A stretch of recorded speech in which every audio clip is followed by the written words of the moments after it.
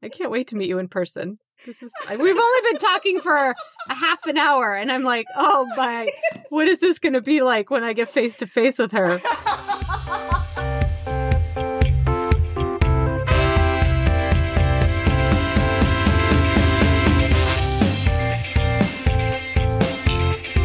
Hello, welcome back to Shiny Epi People. I'm Lisa Bodner. Friends, today is the season 2 finale. I've put out about 20 episodes this season. I've met some amazing folks in our field. I introduced them to you, and I shared conversations with longtime friends. I decided to take a pause on here because I really need to recharge my podcasting batteries. I know that you appreciate how much work the show is for me doing it on my own, and it's time for me to have a breather so I can come back ready to produce episodes that continue to be high quality. At the same time as my work on Shiny Epi People, I have actually been working very slowly on a new podcast with Sarah Birkin. You may know Sarah as a co-host of the Academus podcast with Whitney Robinson. Our new show is called This Isn't About Him, and it's a podcast about how we've learned now as divorced women in our 40s that dating isn't about the guy. It's about our own self-discovery. We laugh and share emotional stories, a lot like Shiny Epi People, and what we've learned about who we are and what we want in life. And we learn those things through dating. Sarah and I feel that the show will resonate with everyone, regardless of if you are dating or over 40 or academics or divorced. And we celebrate our friendship, which began when Sarah asked me to become her divorce fairy godmother 18 months ago. And we've talked every day since then. The episodes are like conversations that Sarah and I have on the phone, deeply personal, vulnerable, and pretty hilarious at times. We laugh, cry, and call each other out on our bullshit. We plan to put out only about 4 episodes and then see where it leads. You can follow the show on Twitter at This Isn't About Him, where about is spelled ABT. Sorry, Twitter has character limits. And you can also find us on Instagram at This Isn't About Him with underscores between all the words. Again, lots of good handles already taken. We will be posting about the show beginning maybe in May. Again, I got to recharge before launching this. So please have a listen when it comes out. I'll post a trailer for the podcast here in my Shiny feed, also as a reminder. So in the meantime, follow this show on your socials so that you can know when it finally drops. Importantly, this show will not replace Shiny Epi People in my life. Thank you for all the support you've given me this season. Especially thank you to the patrons. I am looking forward to jumping back into this when the time is right and giving you more of what you came here for. I couldn't ask for a better episode to close out season 2 than with today's, as it is full of heart and laughter. My guest is Paris A.J. Adkins-Jackson. A.J. is a multidisciplinary health equity researcher and new assistant professor in the departments of epidemiology and socio-medical sciences at Columbia University. A.J. earned her PhD in psychometrics from Morgan State University. Prior to that, she received a Master of Public Health with an emphasis in applied biostatistics and epidemiology from Claremont Graduate University, and a Master of Arts in Cultural Anthropology from California Institute of Integral Sciences. AJ's research centers on the impact of structural determinants of health on historically marginalized groups like Black, Indigenous, and Pacific Islander communities. Her current research explores how a lifetime of exposure to adverse policing impacts Alzheimer's disease incidence in Black and Latinx communities in the United States. And for the last time in a little bit, I hope you enjoy this chat.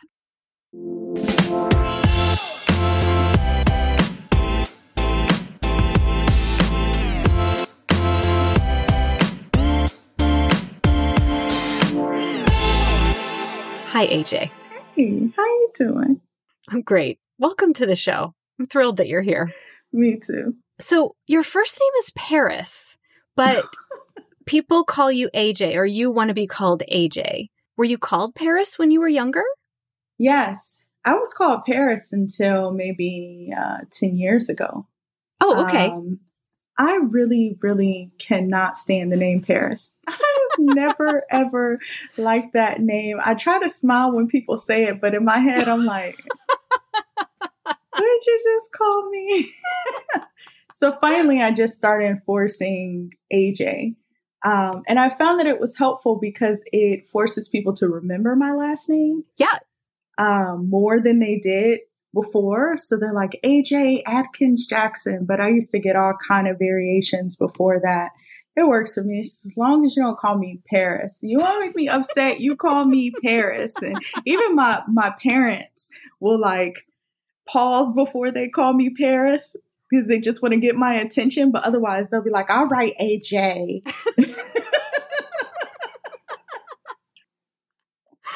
I'm glad you do. I didn't want to have to give you the look. Sometimes I'll just ignore people and I'll let them just keep saying Paris and I'll just be like, oh, I can't stand that name. It would have been Tuesday though. That's what my name would have been. Wait, Tuesday. Like, isn't that the woman from the Munsters or the Addams Family? Oh, I love the Addams Family. Tuesday. Right? Isn't that her name? And also Tuesday. Horribly a day of the week. Like today. It's Tuesday. Oh my God, I couldn't have lived that down. Thankfully my dad changed it. He was in fancy. He was in Paris, France. On tour. My dad replaced Jermaine Jackson when he left the Jackson 5. Whoa. And he was in Paris and called my mom and was like, if we ever have a daughter, we'll name her Paris. And I was like, this story she'll hate it. She'll hate it. She'll hate it. I think he thought of that. Okay, AJ, you had this whole career before you ever became an epidemiologist. Mm-hmm. You were an anthropologist? Mm-hmm. Were you on faculty somewhere in anthropology? Yeah. What did you like most about being an anthropologist?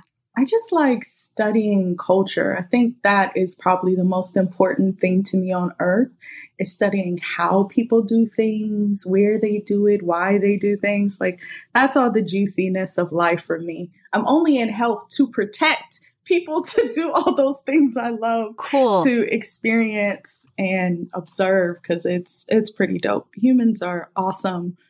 I taught biological anthropology. So I would teach evolution, and I was one of those professors that had the skeletons in my classroom. And I actually would make it fun, where I would hide the skeleton all over campus, and it'd be a scavenger hunt. The library loved it because it always brought people to the library, but I would just hide it in these random places across campus, and it'd be a whole day of it. All of my classes would go look for the skeleton, and then they had to dig it up. Okay. Which meant what? Which meant they just had to find it in a chair or underneath a table or something, and then they wouldn't know what species it was. Okay. All they had was like a list of the features. So the occipital bone may not have been formed. It might have like a sort of a spiky part to its brain. And then you know that this is closer to our earliest ancestor than sort of the roundness we would have in our skull. I definitely knew that. Definitely. Or like I would say on the list, it has, I forget the term we used to use for the toe, or the big part of the toe. Oh, I'm losing the term, but it dictates whether or not you can walk. And so I would describe this feature in a way that would let you know that they more likely had trouble walking bipedally on 2 feet. And so then you know, earlier ancestor. So those kind of things I would leave as details at each site. And then they would have to write a report for me and predict what kind of species it was based on those features. So the way I characterize those days is I was a big proponent of thinking. And so I was the class that my colleagues would encourage students to take first when they got to college. Like, take her class. I will help you to critically think through things. Yeah. And so they would come back to class after doing that scavenger hunt, sit in class and write the report in front of me, have me look over it. And I'd go, okay, well, what does that mean though? But what does it mean? And they're like, man, you trying to make me think. Exactly. That's the point. I'll sit down, think about it. Tell me what it means. I always had activities where you had to think. I had a meiosis dance. They would break into groups and then they had to visually perform the process of meiosis. I love it. It's a different way of thinking. You have to learn it and then translate it. And so there was always like a spin involved. I don't know why they always do spins, but they really end up getting it then. As much passion as you have still in anthropology, how did you end up making the move to epidemiology?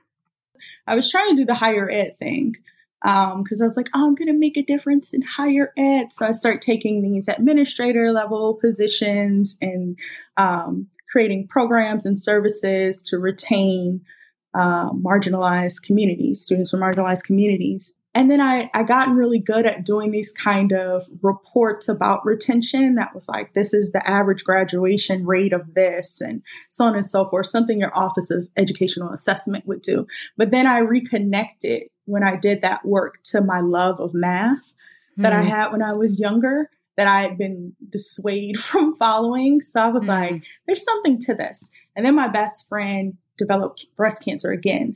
I want to do something about it, but I'm not a lab person. So what can I do about it? And I had all these investigative skills. So I was like there's something called epidemiology. I don't know what that is, but I think I'm going to apply to a program. And I did and got in and I went and spoke with them. I applied to like several programs. I applied to dance and performance studies. And I was like, I want to do movement with cancer survivors. And they were like, what? We don't do that. We don't do that. And I was like, I'll go to ethnic studies. And they're like, what are you talking? We don't do applied work. Yeah. And then I went to this public health program, went on a tour, and I was like, I want to do movement with cancer survivors. They were like, so you're saying you want to increase the physical functioning of cancer survivors, which will impact their quality of life. Yeah. Say word. Say word. That's what I'm talking about. Is that how you say it? One of the things that you said on the Job Talk video that you shared with me so I could learn a little bit more about you. One of the things you said was that you stopped studying cancer epi because it got too personal. There were too many people in your lives that were affected by cancer. Yeah. Now you're also doing racism work, which I'm sure feels very personal. Yeah. How kind of are you able to tolerate this and maybe not the other? Yeah, no, I've never thought of it that way, but I think it's probably because of the tools.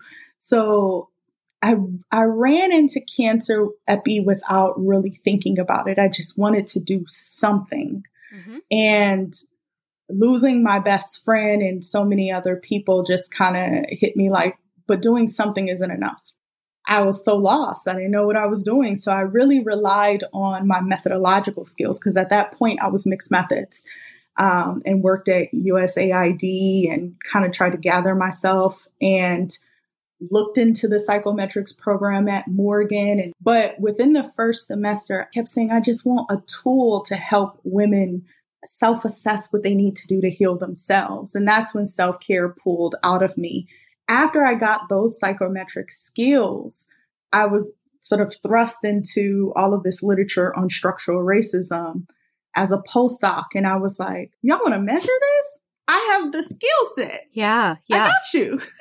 Randomly, my brain just reminded me that it's called a divergent big toe.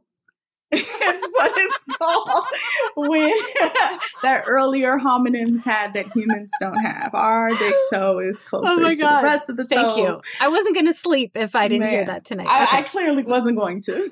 My brain was like, we are generating this information. Get it together.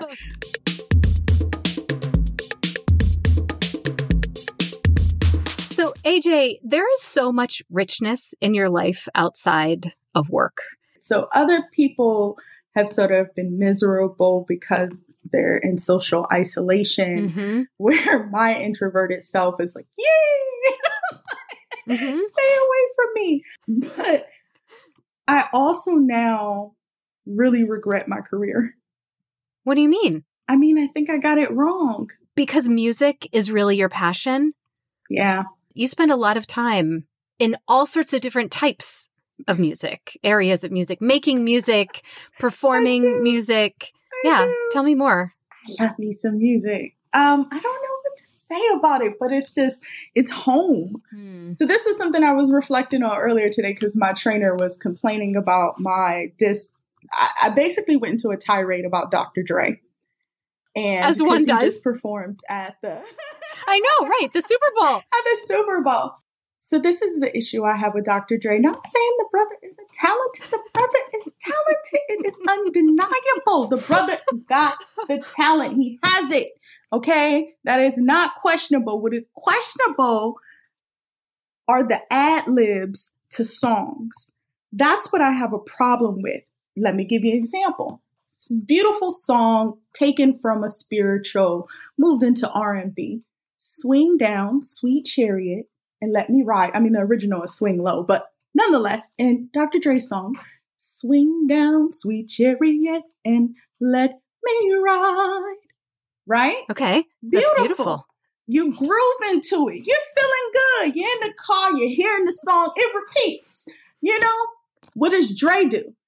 Swing down, sweet chariot, and let me ride. Hell yeah. Why? Why? Who gave him the mic? What? This is not a friend of his. This is not a friend that would allow him to ruin songs like this. You know, right. He does it in California Love too. Like there's some part where Tupac is talking about in California what we wear. And then Dre jumps in. Yeah, that's right. Why? It was unnecessary. The whole song, he's making like noises at the end of it. Oh, California Love. Even Tupac stops talking at some point in the song. Why is Dr. Dre's mic still on? Wait, so how did we get on Dr. Dre?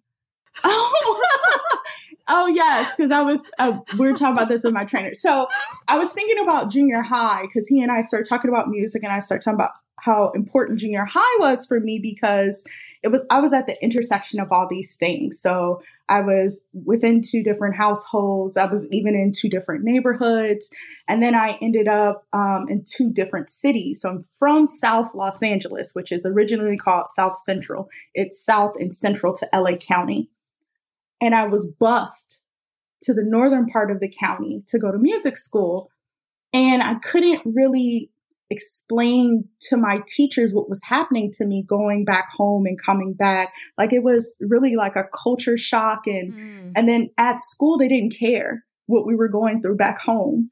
And I wanted someone to listen. So I really kind of buried myself in music, and I found alternative music, and Fiona Apple single-handedly saved my life. Wow. Because listening to her, I mean, that's how I learned half of my vocabulary for honors English. Listening to Fiona Apple songs, like, oh, what is that?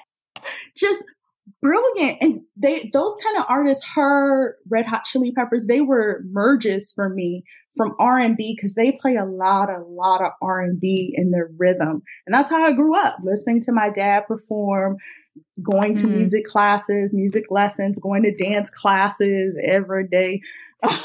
I grew up like that. So hearing those melodies played out in alternative music then gave me an avenue to communicate with the kids. I was now going to school with Jewish kids. I had never gone to school with Jewish kids before. And so I was like, I don't know how to communicate with these kids. Like, what am I doing? And music became that. You like Fiona Apple? I like Fiona Apple. Okay, cool. Let's talk about Fiona. Oh, you like Sublime? Yeah. I don't really like Sublime, but cool. You know, that's a good song of theirs. Love is what I got. Okay, right on.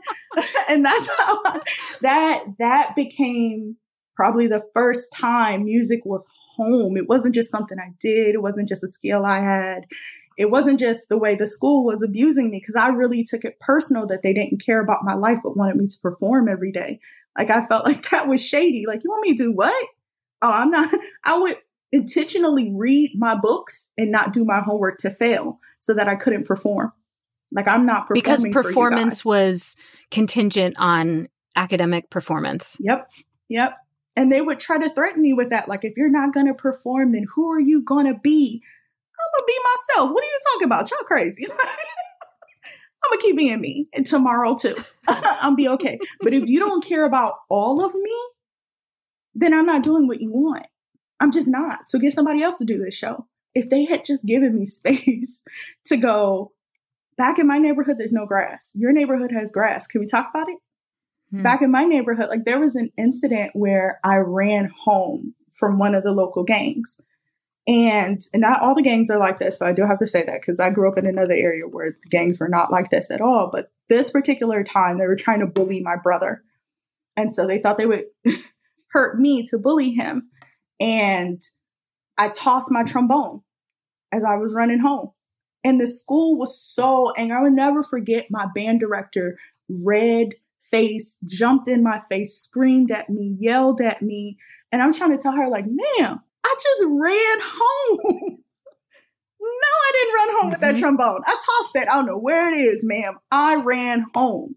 And they didn't get it. If they just had given me space to go, I don't know how to reconcile all these things I'm seeing and going through. Like my Jewish friends were telling me about discrimination. I was learning about the Holocaust at the same time. Like I didn't know how to process that information. No one would talk about it. They just cover it in history class. And then I walk out and my friends are like, man, these kids discriminate against us. And I'm like, I don't know how to talk about it with them. I don't know how to work through how I feel about it. Like Anne Frank's book changed me. I read that book and was like, messed up in the head for a while. Like, what happened to this girl? You trying to tell me millions of people?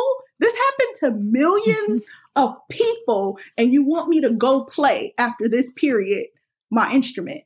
Can someone sit down with me? If they had just given me that, then I might have figured out how to filter my pain into my music, into dance in a way that didn't catch up to me in my late 30s. I would have made a career out of it. But I've spent so much of my time just being like, nah, y'all don't really care about the artist. Y'all don't really care about the person behind the work. So I'm not giving you my work.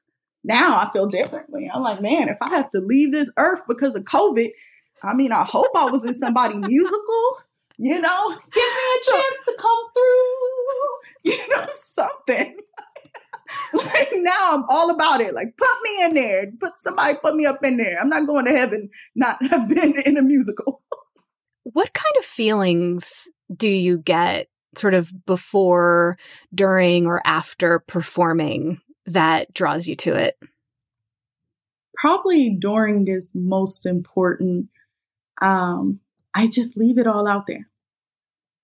I just say what I have to say. And I don't have to worry about rereading the article 6 months later and being like, I should have said that. I never have those problems when I perform. When I perform, I put it all out there. Every little piece, gunk, anything is out there. It's just the truth that it is in that moment. And I just leave it there. That's it. We once did a show. I was with a dance company. We performed and we got so much love from the audience. We jumped up and down and screamed on stage. And our director was so angry. She's like, what did I teach y'all? And we're just like, yeah, we said it. I think it's that moment when you connected, the audience got what you were trying to portray. Yeah. And they're like, I see you. So this is probably a silly question, but do you get any of that from presenting your work at conferences or no, none of it? Okay. None of it. I use those tools when I have to present. I put on my face, I figure out what am I trying to communicate? And I come back to that. So I use a lot of those principles, but I don't feel the same way. It's not like you got me, you heard what I had to say. I'm like, this is the job. This is the job. Well, if I'm in the audience for a talk you give, I'm going to give you a standing ovation and I'm going to pump my fist and be like, yes, AJ, I got you. I cannot wait. Yeah. Or if I can be virtual, I will turn on my camera and I will give you so much validation. I am here for that. Okay? Thank you. Thank you. And anyone listening, we expect you to give AJ some mad props. As if she were singing. Thank you. Thank you.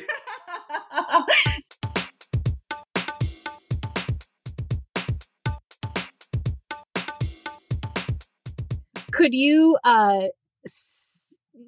if you don't want to do this, don't do this. Could you like sing a couple of lines of your research? Oh God, that would require me to actually aggregate my research in my mind. Or just, an objective of some of your work. My aims are to test the validity of aggregate structural racism's impact on Alzheimer's disease. Woo, yes! I felt you! Thank you. That aim does not make sense, by the way. I was trying to aggregate two aims in my head. Like, let me pull this aim from that aim and put it together. It didn't matter if it made any sense. I wasn't even listening to the words. I was just listening to your voice. It's so pretty. Thank you. Thank you. I hope that works on my review committee. Hope they sing the words off the page. All right. Yes. I like that. Fundable score. Yeah, you need like an MP3 that goes along with your grant. Why don't we institute that? I agree. That would be dope. It's like an audiobook of your grant. Mm-hmm. We're on to something. Why are we the first people that have ever thought of this? What do we do with these kinds of ideas? Because I come up with this stuff all the time. Like I'm trying to plot and plan on having a kid. And the only options for these things are like you get with someone that you're not ready to love to produce a baby. Or you give up the right to have a co-parent and get a donor.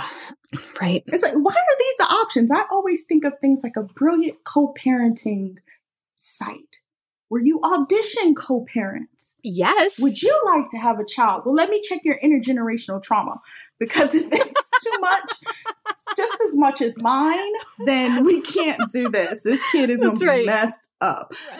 But we can go to therapy together and really see if we would be great co-parents.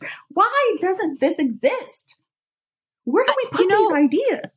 We need the equivalent of a dating app, but a co-parenting app, right? I read the little paragraphs that they provide, and that's where I get the trauma from, because I read it and I'm like, daddy issues. Can't have that.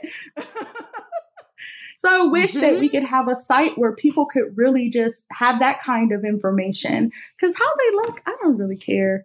But I do care if my kid is going to have some epigenetic trauma they're holding on to because they daddy didn't work through their issues with they grandpa. I care about that. Well, I believe what would be helpful is a letter of reference from, right? Or a letter of reference from your therapist. Yes. So first of all, do you not have a therapist? That's really important to know. Very important. If you have a therapist or had a therapist, I would like to know what this is HIPAA violation all over the place.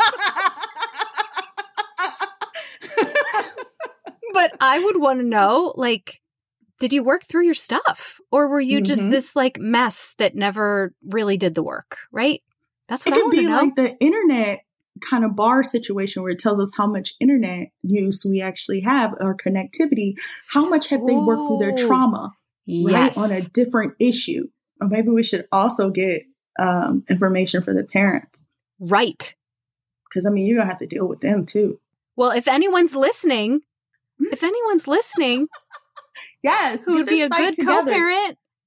Amber would be. You out here recruit co-parent. I'm like, get this site together and I will join. And I'm like, no. I'm starting at the bottom. No, and I'm going directly to the horse's mouth. If anyone would be willing to be a great co-parent with AJ, don't call her Paris. And you're golden.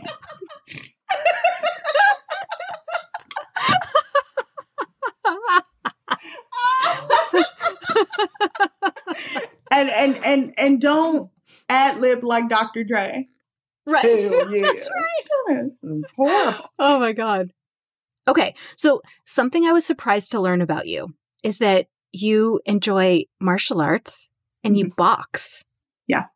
Boxing, I don't know why I box. So what I like about it is he's a bassist, my trainer. And so he understands me musically. Oh, cool. And so often he'll give me boxing routines that are very rhythmic. I love that. The other thing that I hate the most about him that is the most helpful is that I'm very sarcastic, but he has sort of a moratorium on my sarcasm when I box because I'm like open emotionally when I'm boxing and when I'm working out in general. Sure. And so he's like, no negative talk. And so I'll make little jokes like, oh, well, it's hard to swing around. I'm a big girl. And he'll be like, okay, we're not going to talk like that. Oh. And so what it forces me to do is have a different kind of thoughts when I work out so that if there's anything going to stick to me, it's those thoughts. Yeah. And he's a big hype you up person. But today, like he was just on point today when we were boxing, like hyping me up. And he was like, yeah, you can, come on, you bastard. You got it. I'm like, yeah. He's like, I got it. I got some God, you know what? I need that just like when I'm parenting. Someone to be like, yeah. Yes. Did you see that? Yes. That was awesome parenting. Do that again. And why isn't Alexa doing this? What is Alexa's job? What is Alexa's job? Just to eavesdrop? Right. Why isn't Alexa giving affirmations? Alexa is always just telling me that my package arrived. And then, right? And then suggesting something dumb. Did you know that I could tell you a knock-knock joke? And I'm like, I don't care. I don't want that. No one asked you. No one asked you. That would be my response. Did I ask for this? I know. So Jenny Weave wanted to know, who is your dream music collaborator? I think it's expected that I would choose Red Hot Chili Peppers because I love Flea, who is the lead bassist for them. Okay. But I'm going to go with Daveed Diggs. Do you know who he is? Yes. I love me some Daveed Diggs. I mean, I love who doesn't? me some him. Yes, absolutely. Have you seen his TV show? The one that he produces? He has one on, I think, either Showtime or HBO, but it's so beautiful. Like, it's a story about these families trying to live in poverty and survive in the city and in the Bay Area. And then it breaks into these moments of dance that are just What's it called? Beautiful. I don't remember. Okay. Okay. Point something, but it is brilliant. It has him all over it when you see it. You're like, this is a Daveed Diggs production. I would love to collab with him on my musical because I am writing a musical. You are? You're writing one? Yes. On Evolution. Yes. Will you have like early Homo sapiens? Yes. Right. I will have Homo erectus up in there, Australopithecus, Afarensis. It's going down. I'm totally down for this musical, an anthropological musical.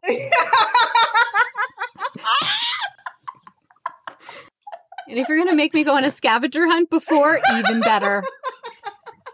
It's a great idea, an interactive musical. Okay, so tell me this. You talked about performance. Would you be a good mime? No, I laugh too much. I laugh way too much. You do. You would be terrible. It'd be horrible. And I break out into laughter randomly. I also break out into dance randomly. I'm that woman that you see in the grocery store dancing in the aisle and you're like, what is she? Did she hear something I don't hear? And I won't have headphones in my ear. Just be me. I'll start snapping like, olive oil. Olive oil. What? Olive oil. Hey, olive oil. Take it low. Olive oil. All right now. I just groove to myself. It's ridiculous. I love it. Okay, I'm going to list a few things and I'd like you to tell me yes or no. J-Lo. Absolutely yes. Always. Totally. Do you remember when she sang during the inauguration and at the end of that she sang Let's Get Loud. Was she singing the national anthem or America the Beautiful or something? And then she's like, let's get loud. Which I loved. Okay. Absolutely. Be your authentic, quirky, beautiful self. Absolutely. I'm J-Lo all day. Root beer flavored candy. Why? I know. It's gross. I love root beer. Why would you ruin it? The crust on pizza. Yes or no? No.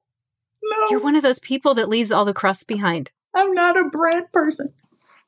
The beach. Oh, absolutely. Live for the beach. Yeah. Black licorice. No, that is so disgusting. It's so disgusting. My 10-year-old daughter is like all about the black licorice. Like, where did you come from? Did she swallow it down with something? Oh my God. Oh, just like licorice, like jelly beans. Like, give her all the licorice ones. It's gross. Serena Williams.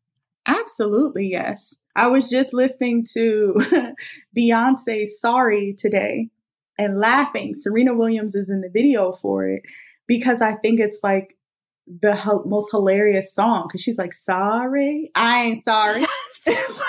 That is so hilarious to me. Like, just, you don't even wait. Like, sorry, I ain't sorry. And she just says it over and over again. Yeah. Mm-hmm. That cracks me up every time I hear it. Like, anyone else hear this? Okay. All right. Times New Roman font.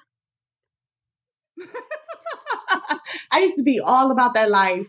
Now I'm all on my Arial, and I know everyone hates it. They're like... You're Arial? Are you Arial 11 point? Yeah. Are you? Okay, how do you feel about... I don't know how to say this. Calibri? Calibri? What is it? The default now in Word. The default how do I say it? I don't know. I'm going to sound like a dumbass saying this, I think. Has anyone ever even spoken those? Right. No. No one knows. You just write it if you're going to say anything about it. Exactly. Okay. But how do you feel about it? It's whack. I immediately change it. Comic Sans. Oh, I feel like I saw this on an advertisement. So it's like a not a yes, but not a no. I think a pretty universally hated font, except Jake Hoffman uses it. Oh, I so thought that it was this like comic book that I saw recently called Sans. You're talking about the font. Sorry. Oh my God. Because we were on the fonts. We were going through fonts. I just saw the ad for that, girl. Oh my God. Yeah, you seen it? Oh, you read it? Did you read all of them? Oh my God. Oh. Comic Sans sucks in a font. It sucks. It's too round. Yeah. Hey, AJ, I'm thrilled that we got a chance to know each other. This has just been the most wonderful hour. Well, we're on 2 because it took us so long to get here. This has just been such a pleasure for me. Thank you. Thank you. I appreciate it. And I appreciate you for even having this podcast because it's nice I get to know so many different people in the field. And then probably more personally to me because everything for me is like about the relationships I have is that it's provided so many of my friends a space of like mental healing.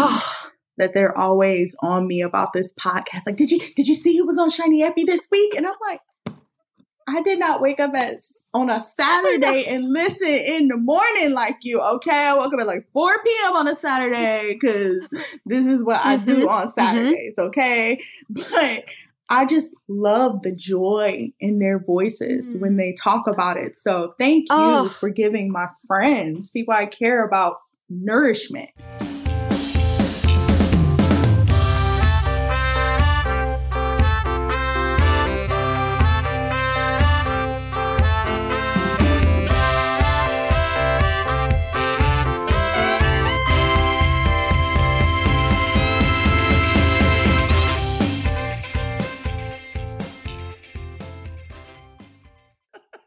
why you're so joyful.